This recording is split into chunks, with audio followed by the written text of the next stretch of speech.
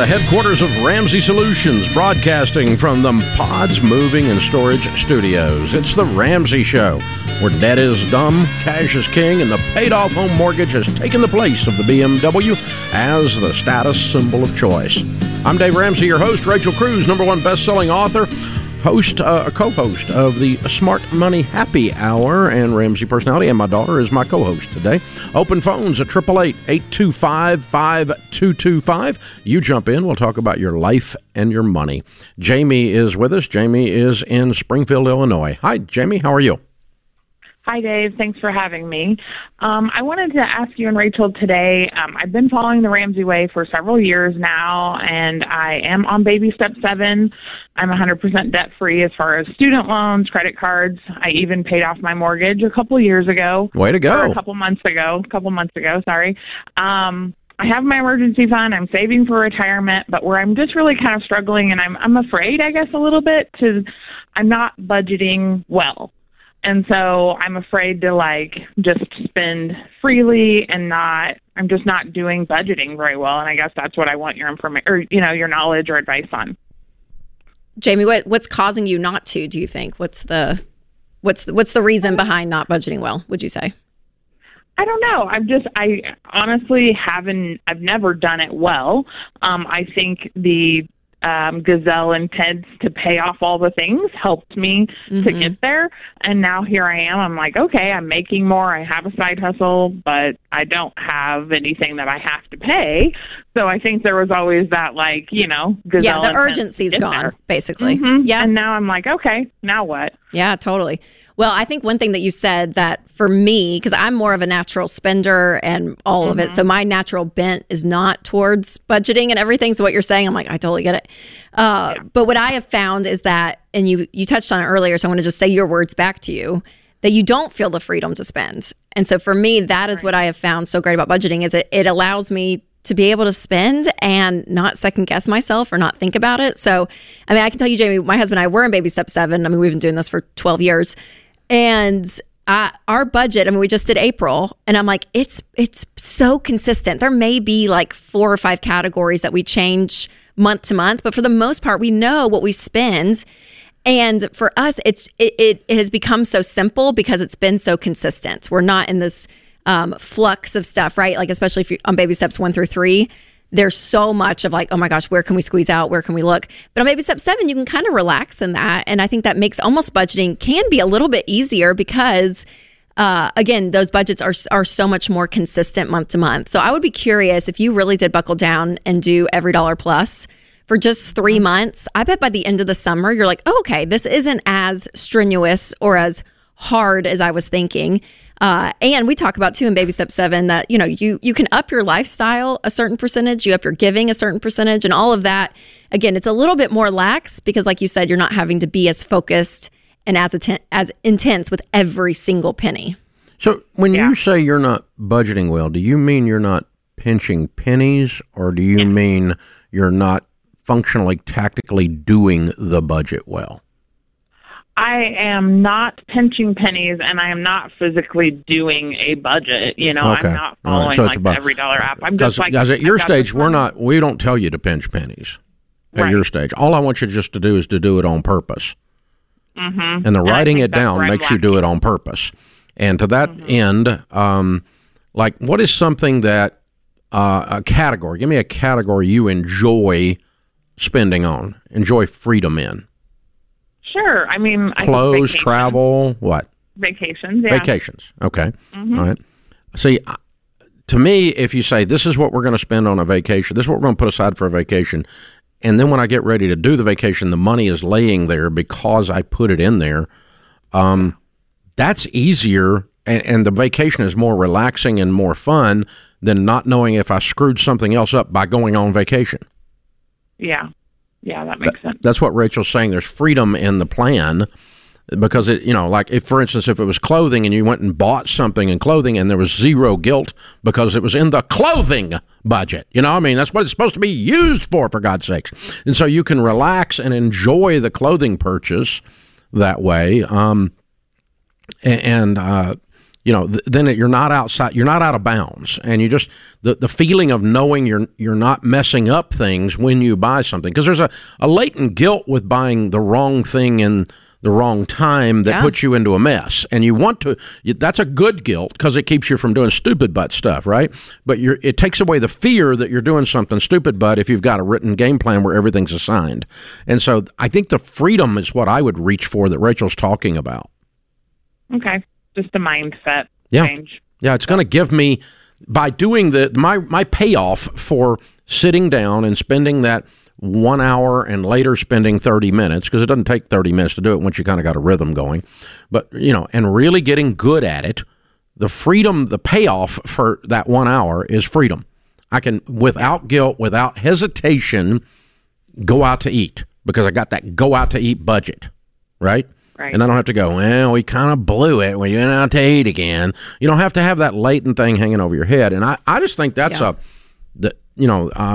we used to call it, before Rachel kind of took it and said, it's freedom to spend. But we just used to we said, okay, we're not going to call it a budget anymore. We're going to call it a spending plan. Yeah, yeah. Because that's what it is. I don't care what fun. you do with your money as long as you do it on purpose. Because people seldom do stupid butt stuff on purpose. Let's sit down and see if we can do a stupid butt thing right now. Nobody does that. But it's like we just keep driving, and then the car's out of gas. Who knew? Yeah.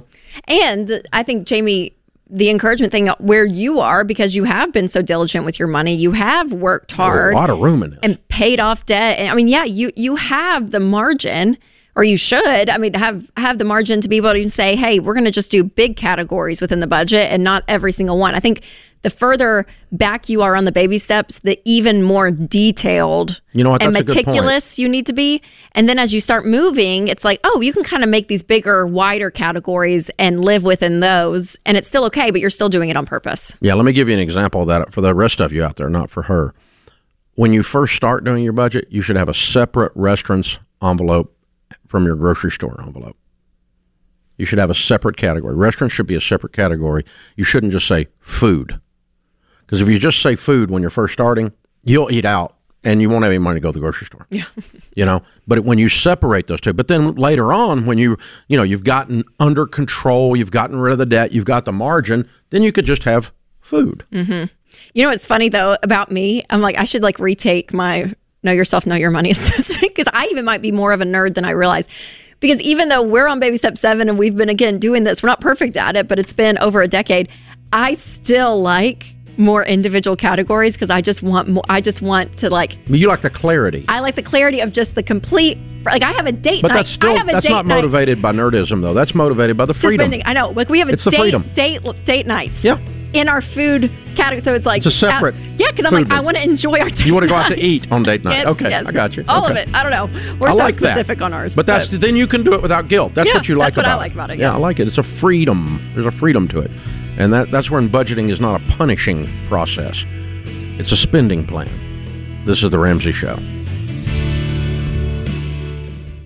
Did you know, statistically, when it comes to life insurance and protecting your family, that women are more likely to be uninsured or underinsured than men? This doesn't make any sense. Women make up half the workforce, contribute mightily to family incomes, and in many cases are the breadwinners and take care of their families 24 hours a day. This is one of the most overlooked areas when it comes to financial planning. Maybe it's a relic of the past, but a loss of income or the need to replace family care is equally important for women as it is for men. Single moms, working moms, and stay-at-home moms all need term life insurance. Rates are actually lower for women, which is why I send you to Zander Insurance. They shop the top term life companies to find the lowest rates available. You can compare rates online at Zander.com or call 800-356-4282. This is something every family has to deal with. That's Zander.com or 800-356-4282.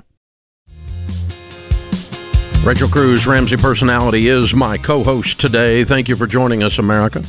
Open phones at 888-825-5225. Our question of the day is sponsored by Neighborly, your hub for home services. If you're moving, you have a long list of to-dos, but Neighborly's got the local pros like Housemaster, the Grounds Guys, 5-Star Painting, and Junk King. There you go. Name. to check items off that list. Now, in other words, Neighborly's got somebody to help you with just about anything around the house you need. Getting rid of mosquitoes, Molly Maid, Mr. Electric, Mr. Rooter, all those things fall under the Neighborly heading. And that's why we're so excited to have them sponsor here. Visit neighborly.com today to schedule home service experts near you. And today's question comes from Mark in Wisconsin. In the current economy, what is a reasonable expectation as far as where home loan rates will end up by the end of the year? Is the 3% rate possible again, or do you think it'll stay where it's at? In looking at my numbers, it's depressing how much my mortgage payment would be after putting a lot of money down. So I'm hoping for some light at the end of the tunnel. I was listening to a thing off, I think it was like or Yahoo Finance or something today. And I mean, they're thinking they're going to raise the federal raise again in May and June. So that's the thing, Mark. I'm like, I don't know. We don't have a crystal ball. We have no idea. Is 3% rate possible by the end of the year? No. Probably not. No, not by the end of this year. No. However, we need to tell you that economists and weather forecasters are the only people that can be wrong most of the time and keep their jobs. So when we predict that, it's just like, who knows? But realistically, it takes it a little while to settle back down if the bond markets settle down and if the Fed quits screwing with it. And so, you've only got about, effectively 9 months, less than that by the time we have this conversation and all. So no, not by the end of the year. Will we ever see 3% again? Oh, maybe. I don't know. Maybe, probably. The thing you got to think about is this. In 1978, I got my real estate license. Rates went from 9 3/4 to 10 that September. For the first time ever, we saw double-digit interest rates. They didn't settle back down below 10. They went all the way up to 18 in 1982 under Jimmy Carter. And then they came back down, and in the 80s, I don't remember when they came back down below 10, but it was probably a decade before they came back down below 10. And honestly, I was a young real estate agent at that time, and having lived through it going up, and then it came down from 18 to 14 to 12, even to 11. When I went on the radio in I know it took more than a decade because I went on the radio in 1992 and they had not gone below 10. And I was telling people, you'll never see it below 10 again. And I said that on the radio and I was completely wrong, right? And it went below 10 and it stayed in the 5-6 range for a long, long time. Yeah. 2008 crash drove the rates down below 3. And they stayed in the 3 and below 3 until just the other day, about a year ago. So the point being that there's a large percentage of the history of single-family homes prospering in the United States that the rate was much higher than 3%. 6%, 9%, even 11 or 12%. And the market moved. The market continued to move. The only difference was they didn't have 3 to compare it to. Yeah, and that we've been spoiled to live in. You got 3 to compare it to, and it pisses you off. All you've known. Yeah, especially for the millennials that are the ones that are probably in the major, housing to buy. Yeah, that's all we've known is that since 2008. Yeah. Yes, so I think, and what I would say too, Mark, is when it comes to buying your home, we always say, buy a home when it's good for you, regardless of what the market's doing. So regardless of whether the stock market is like going crazy or it's down or whatever. For the most part, if you have the money and you have the ability to buy a home, then you have the ability to buy a home. And if it goes back down, you can refinance. You can always still get a better interest rates, but it is depressing. I get it. I get it. 2 points to go with my little story of perception there, okay? Oh, is the history lesson still going? The history lesson. So sorry. No. The point for the history lesson, and then I'll land the freaking plane.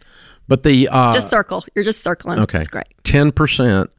If you were at 10% 18 months ago, and it had come down to 6 would not be depressing. It's not the 6 that's depressing. It's the change from 3. Yeah, that's what's depressing, and because you saw what you used to could have had. Okay, and that's what throws you off. So if you bought a house at 6, you're not going to die from it. And go ahead and be pissed off and get the stupid thing paid off ASAP. And then, because my interest rate on my home is precisely zero, because I don't borrow money. So there's that.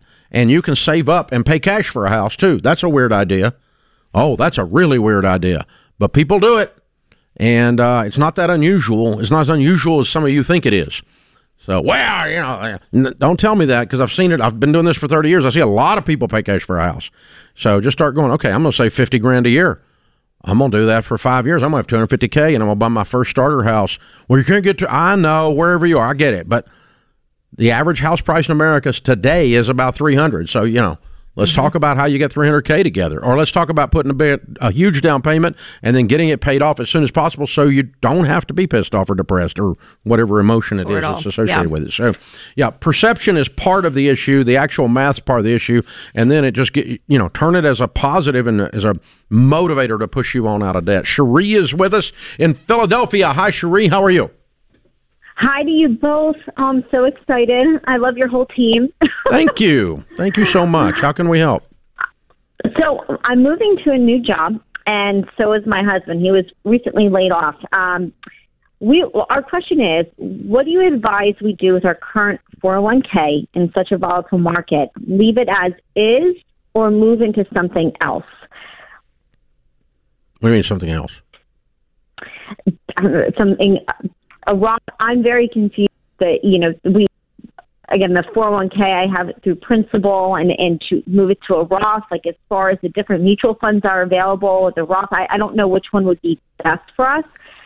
We were advised by two different people to hold off doing anything because the market is, it's just, everything is, I guess, it's not in the best shape. Okay, those people are stupid. Yeah. Let me tell you why. If the market is down and you have your money in mutual funds and you sell those mutual funds and you move over to an IRA and you do a rollover on your 401k, which is what I'm going to tell you to do, and you buy mutual funds while the market is down, you sold while they're down, you bought while they're down. No net loss. Okay. It doesn't. You don't lose money if you sell when it's down, as long as you buy when it's down. Now, if you sell while it's down and you wait till it goes back up to buy, well, yeah, you would lose money. But why would we tell you to do that? We don't want to do that. This is a great time to sell and a great time to buy, as long as you do it all on the same day. You need to get with a SmartVestor Pro and don't leave it at your current employer. No, right. So that's that, and I don't know what because Cherie, it's the same pool you're working in if you're taking it from a 401k to an IRA, right? It's all within the market. So not leaving it with your employer, go ahead and roll it over to a traditional IRA. So here's what I do, and explain to you why. Okay, so go to, if you don't have a good advisor, go to RamseySolutions.com and click on SmartVestor Pro and sit down with someone that has the heart of a teacher. And here's what they'll teach you. Okay, that when you sell the mutual funds in the 401k, in order to roll them over to an individual IRA, traditional 401k to a traditional IRA, there's no taxes. Okay. Okay. Number one. Number two, you're selling growth stock mutual funds in your old 401k. You're buying new growth stock mutual funds in the new IRA. That's your rollover. But both are down. And so you're going to have a net on that. No problems. So no taxes, no loss in the market. But you've now got an advisor in your corner. You are controlling what the money goes into. You get to speak over it. Your IRA is in your control. The 401k back in an old employer is clunky and hard to deal with and has limited options. So that's why we tell you to move it. Rachel's exactly right. This is The Ramsey Show.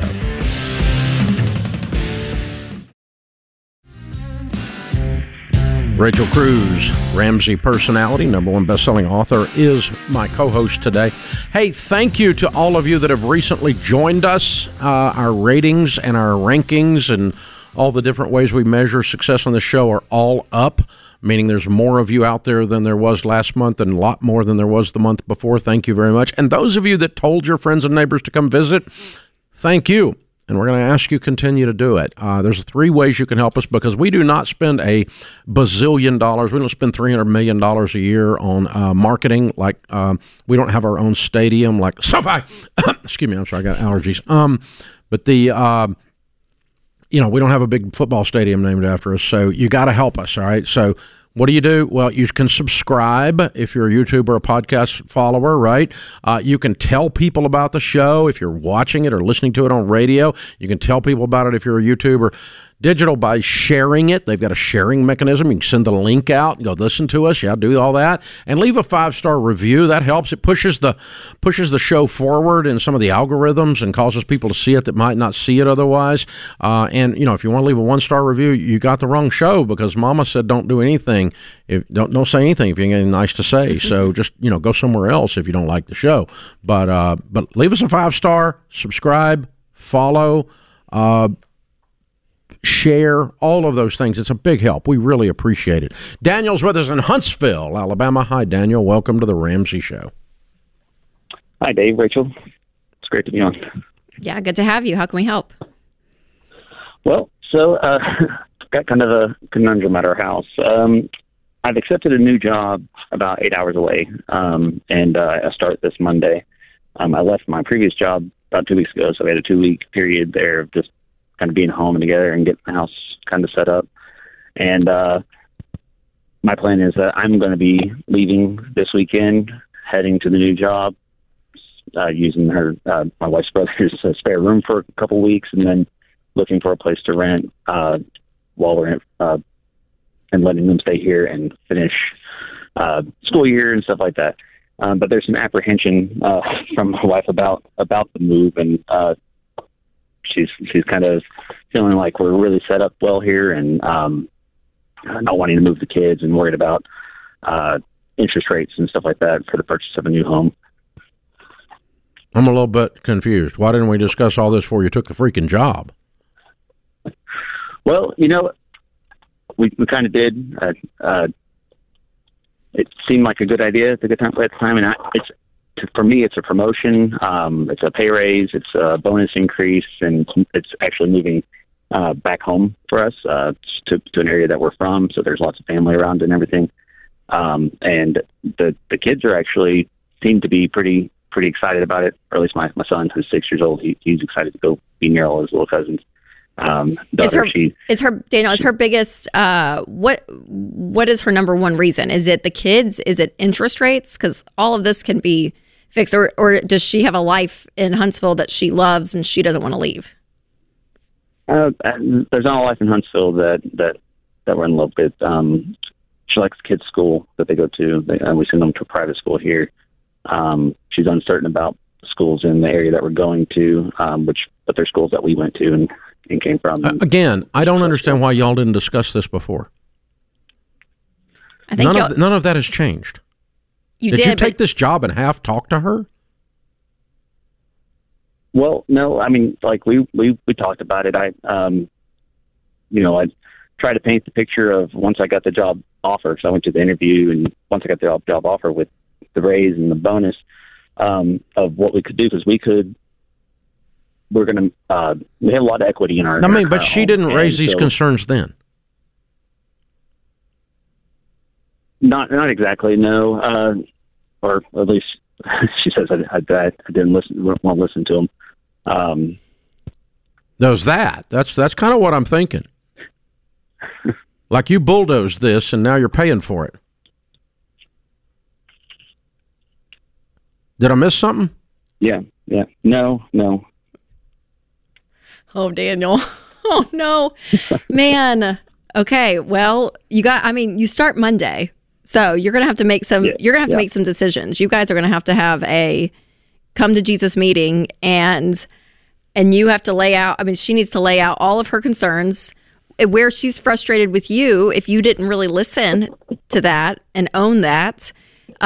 You guys look at the schools, do get as much information as possible, because interest rates, whatever, rent for a year, and we just interest rates, I wouldn't do that. There's schools everywhere. I understand people love their school. I love where our kids are, but if you had to move for a job, there's great schools in every city that you can find, right? For the most part. Yeah. So all of that can be overcome. My issue though, Daniel, is that the problems that she's bringing up can be solvable, but I think she's probably thinking, "Holy crap! You just went and did all of this, and I may not be on board." Yeah. How old are you guys? 34, 35. Okay. So you've been married, what, 10 years? Yeah, actually. Yeah, okay. This January. Right. Yeah, my wife, we've been married 40 years, and my wife says we've had 33 good years of marriage. And she's referring to the first 7 when her voice didn't get heard. That's how I recognize this stuff so quickly, because I'm you many years ago. Okay. And so one of here's the skills that Sharon and I had to learn. Number one, I had to slow down and listen. Proverbs 31 says, "Who can find a virtuous wife? For her worth is far above rubies. The heart of her husband safely trusts her, and he will have no lack of gain." I used to do a lot of what you did here, which is half listen, half let her talk, and then I go and did what I wanted to do. And that's what you did. And so you need to own that. She also needs to own the fact that she was being too freaking timid, and she needs to freaking speak up. I mean, she, you know, she may have. Hey, well, no, you don't know. Listen. I don't know. I wouldn't put that on her. I'm putting it on both of them. I am too. Their communication style sucks. Okay, you all did not talk up through a major life thing where both of you were heard because she didn't speak loud enough and you didn't shut up long enough. And both of you got to work on that. And if you don't, I mean, Sharon and I had to work on it. It took us a long time. And we loudly communicate and often. So, it's a good hillbilly fight sometimes, but at least we both get heard. And I have a rule. I do not move forward on major decisions of any kind, especially financial decisions, without Sharon completely looking at me and saying, okay, I'm heard.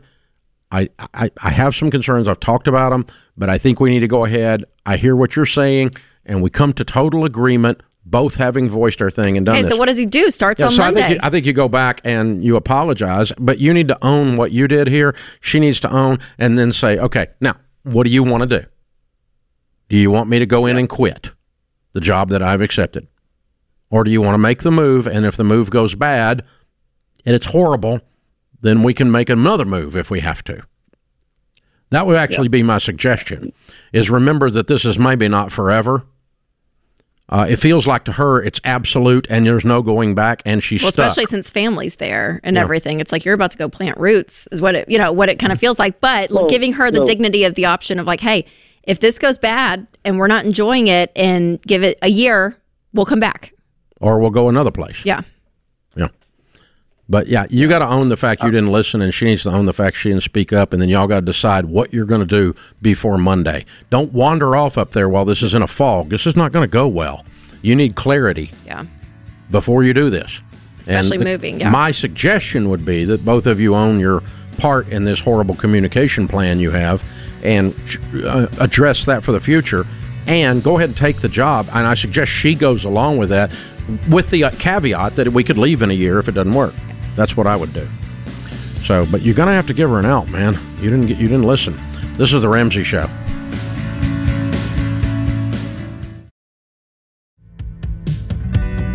Rachel Cruz, Ramsey Personality, is my co-host today.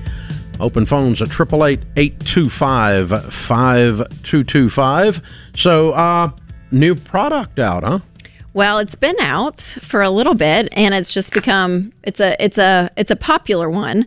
And so we have a new color, a limited time color of the Rachel Cruz Slim wallet. The slim version. Yes, which is the metallic blush, which is my favorite. This is the one I personally carry. Sounds like a lipstick color. I know. Well, it's just beautiful. All the ladies appreciate a good metallic, material. So the Slim wallet is great. It's $34. We're actually marking it down a little bit. So there's a little bit of a sale. And I love this wallet. We have the Rachel Cruz original wallet that has multiple dividers within it. So if you're doing the envelope system and you need different categories, that's a great option for that. But for me, in this season of life, I'm traveling. I'm moving my wallet from purse to purse. I mean, it's just... 3 kids, everything. So I'm like, I needed something smaller that I could use in and out of a store and not have to take my whole purse. So we came up with this idea. So there's one envelope inside that would carry at least one category. You could even maybe put 2 in there if you were able to divide it. And places for your cards. So insurance card, license, debit card, gift cards, all of that. Handgun carry permit. That could be in there too. You have to have that with the blush. Yeah. So it's there. But the Rachel Cruz Slim Wall, if you don't like metallic blush, there's other colors available. Black, camel, champagne. And it's $34 for a limited time. So this color, we again bought a limited quality. So once they are sold out, no, the quality is unlimited. I'm sorry. The quantity is limited. Yeah. Thank you for that correction. But anyways, it's great. I love it. So hopefully all you ladies will enjoy it. So you can go to RamseySolutions.com/store to get yours today. The Slim Wallet. The Slim. Metallic blush. It's beautiful. Things I thought I would never say on the radio. Okay. And I just did. You're welcome. Steve is with us in New York City. Hey, Steve. Welcome to the Ramsey Show. Hi, Dave and Rachel. Thank you for taking my call. Sure. What's up? I inherited an IRA from my father. It's got $29,000 in it. I was wondering if I should cash that out and pay off a couple of loans that I have. Yes. Yes. Oh, well, that's a good answer. You're going to pay taxes and no penalties. If you do not cash it out, you're required to cash it out 1/10 a year for 10 years, to where within 10 years it's all out anyway. Right. That's the law. Okay. And so you're going to be moving $2,900 a year out anyway. And I'm going to go, and you pay the taxes each time you do that. So it's not like you can avoid these taxes. They're coming. And I would just go ahead and pick them up and be done with the debts. How far does that move you through your debt snowball? Well, I have a $9,000 loan that I had taken out from my 401k. I have $9,000 left on my mortgage, and I have a $14,000 boat loan, and no other debt. You owe more on your boat than your house? It's a nice boat. Or not a nice house. Yeah, I don't know. No, that's nice too. It's just that I've been paying it for a long time. I'm kidding with you. It's great. It's just unusual. Yeah. Agreed? Yeah, okay. So wait a minute. Let's see, 18 and 14. And so what is that? 32,000 makes you debt free. Have you got any cash? I've got about 10,000 in cash, and I've got about 500,000 in my 401k. Okay. There you go, Steve. So what I would do is cash this out. Your taxes will not be due on it until April 15th of 2024. And so I would use 100% of the money towards this, and I'd take 3 of the 10 and be 100% debt free. I'm sorry, say that again? Okay, you got 10,000. You need 30 and 29. So you have $39,000 total if you cash this out and you wait until pay your taxes until next year, of course, right? Right. Well, okay. Well, they'll take the taxes out immediately, I believe. No. They'll take 20%. They're not supposed to. I thought that was how it worked. No, that's how it works on a 401k. It should not work that way on an inherited IRA. Inherited IRA, you should pay your taxes the following year. So, that's what. Anyway, I would pay off all the debts and have $7,000 left if they don't withhold on you. That's what'll happen, and then I would immediately build that $7,000 up to 3 to 6 months of expenses. But I'd be 100% debt free. Okay, sounds like a plan. The boat will drive better if it doesn't have payments. I know. I used to have payments on a boat years ago. Yeah. What kind of boat is it? My toy. It's a 26-foot Sea Ray. Oh, nice boat. Yeah, it is a good boat. Okay. Yeah, it is. Yeah, I enjoy it. I enjoy it a lot. That's my summer home. Yeah, I love it. Yeah. Well, Ramseys are boaters too. We love the lake and the boats and the stuff, and so dragging the kids around behind it and all that stuff. Different kind of boat. A little bit, not much though. 26-foot Sea Ray. I mean, you got 23-foot Mastercraft. I mean, so not a lot different. But talking boat shop here. That's it. I can't really contribute. No, it's not a yacht. It's a 3 foot longer than your Mastercraft. So anyway, that's good stuff. So there we go. It's a little yacht. But yeah, okay. Nice boat. Good job. Good job, Steve. Congrats on being debt free. Yeah, way to go. Peggy's in Lexington. Hey, Peggy, what's up? Hi. Well, I am 65 years old, retired. My husband has dementia. He's had it for 12 years. Mm-hmm. We don't have any debt. We own our home, but I'm in the process of starting a trust fund for my children. And my understanding is I can invest money through the trust fund once it's completely set up. And I just wanted your advice on how to move forward with all of that. Why are you doing that? That was the advice of an attorney. Who sells trust Elder funds? Attorney. Okay, who sells trust funds? An irrevocable trust fund. Yeah, why? Because my husband has dementia and we don't have any long-term care insurance, and I know that's what you would say. Well, it's too late now, but and he was 52 when he got dementia, so it's highly unusual. He has the early onset. Mm. So anyway, he's 64. How's he doing?